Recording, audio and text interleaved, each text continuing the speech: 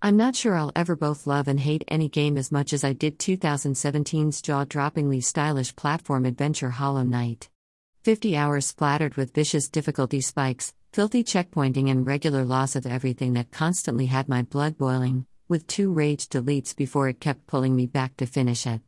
Yacht game Shovel Knight did come close though, offering a more focused but equally polished, equally brutal take on the genre. And here they are again with Cyber Shadow, which sits somewhere in the middle in terms of gameplay experience, and comes even closer in terms of love-hate ratio.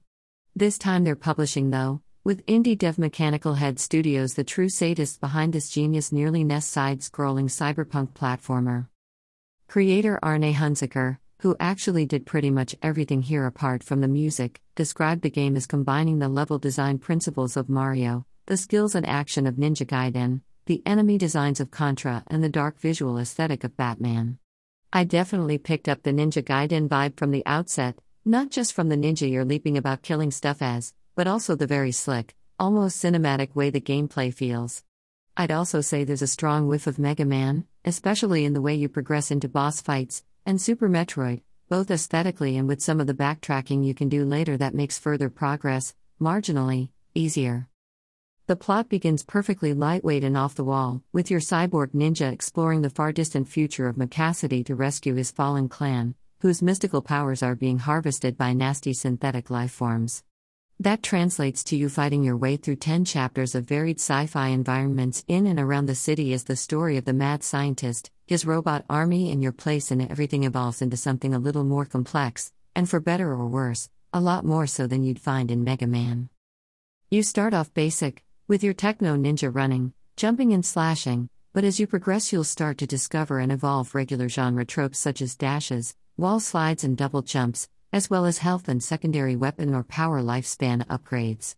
The latter are also unlocked as you progress, with a basic shuriken for longer range combat then being enhanced with additional properties, and also being supplemented by special abilities such as energy bolts or an upward slash that fires powerful flame attacks. These are obtained and selected at most of the checkpoints you come across, in exchange for cash you found on the way, and generally offer something useful for the next section or boss. As a reminder of the game's cruelty though, take 3 hits with one of these equipped and you're losing it. Speaking of checkpoints and cruelty, once you get to about Chapter 4, you're going to die and die and die again before you see the next one. As you might have worked out by now, whether you love it or hate it or both, this game only hates you. As everything naturally gets trickier the further you go, you're also going to start to see things like robot enemies positioned exactly where you need to be landing, then between you and your landing point there'll be an electric pit with a floating platform you need to recharge your double jump on in the middle, but it's covered in spikes except down one side. And that's not enough because here come the robot spiders or a beam that's going to trigger all sorts of homing destruction or just a wave of instant death.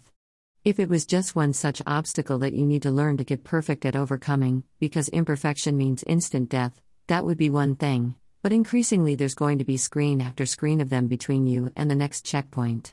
But the most frustrating thing is that even when you know there's no room for any error, you also always know it's beatable if you try it enough times. I think there were 2 points in the whole game that this frustration got me to the point of quitting though. The first was a huge mechanical dragon boss that you could start to predict fairly quickly, but killing floating robots so they turned into platforms you could use to launch enough attacks from while avoiding the dragon and the electrified water below added a whole new level of challenge. In retrospect, it was just a brilliant piece of punishing boss design, and by the time you've worked it out, practiced it to the point of being able to beat it and accepted you just need to be extremely patient with it, you're going to beat it without losing any energy at all. The final boss turned out to be very similar, albeit with 3 stages, and the third being a bit more punishing and unpredictable, so you need a few planets to align before eventually beating it. There were a couple of overly long, crazy difficult platforming sections too, the second of which really had me thinking life's too short even though it was actually the approach to the final boss. The main problem I had with this one was a reliance on a clumsy pogo to double jump mechanic once you got past a cruel, sprawling platforming ascent that reminded me of the awful Sandcrawler section in SNES Super Star Wars. Over several evenings I was able to navigate this part unscathed, or it wasn't worth continuing anyway. Then you emerge into a multi-section ascent involving what is the only imprecise mechanic in an overall very precise experience. It was just horrendous, especially when you finally got within touching distance, only for some otherwise easy robot enemy to take your last bar of health, which, of course, is precisely why it was there. And because the checkpoint was a good 10 minutes back, and you know perfectly well it might take another 10 attempts before you get close again, it was just soul-destroying. That said, I've never felt such relief in a game as when I eventually landed on that checkpoint. Apart from this though, the difficulty never felt unfair, it was just letting you know you weren't good enough yet. And new abilities and power-ups generally gave you the crutch you needed to overcome the relentless introduction of new forms of sadism that never stopped right up to that final stage of the final chapter. In the main, checkpoints were just about right too. I was particularly appreciative of how they allowed you to jump straight back into boss fights, something Hollow Knight didn't do so well. I used that last checkpoint, right before the final boss, so many times over the course of a weekend, though by that point, having got there at all, I was doing it a few goes at a time, then having a break and coming back later when I'd cooled down a bit, taking time after each session to also appreciate the visible progress as you cracked the first stage, then the second, then worked out how to do it without taking too much damage so you had a fair shot at the third and final stage. And that final stage, in the game's final twist of the knife, would have been a tough nut to crack without the other two. Brutal difficulty is certainly not the only place that Cyber Shadow looks to the NES for inspiration. Graphically, this is the NES game of your dreams. It's authentic, but it's like any technical limitations have been removed, so it's full of NES color, full of detail, and full of stuff that can kill you.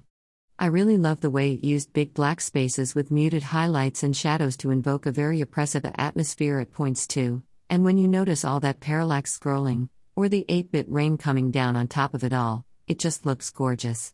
Pretty much the same can be said for Enrique Martin's Cybersynth soundtrack too, which was noticeably sometimes the only saving grace at some of the game's more bleak difficulty spikes. I really loved Cyber Shadow, but I did really hate it too. And I reckon that's what it was aiming for.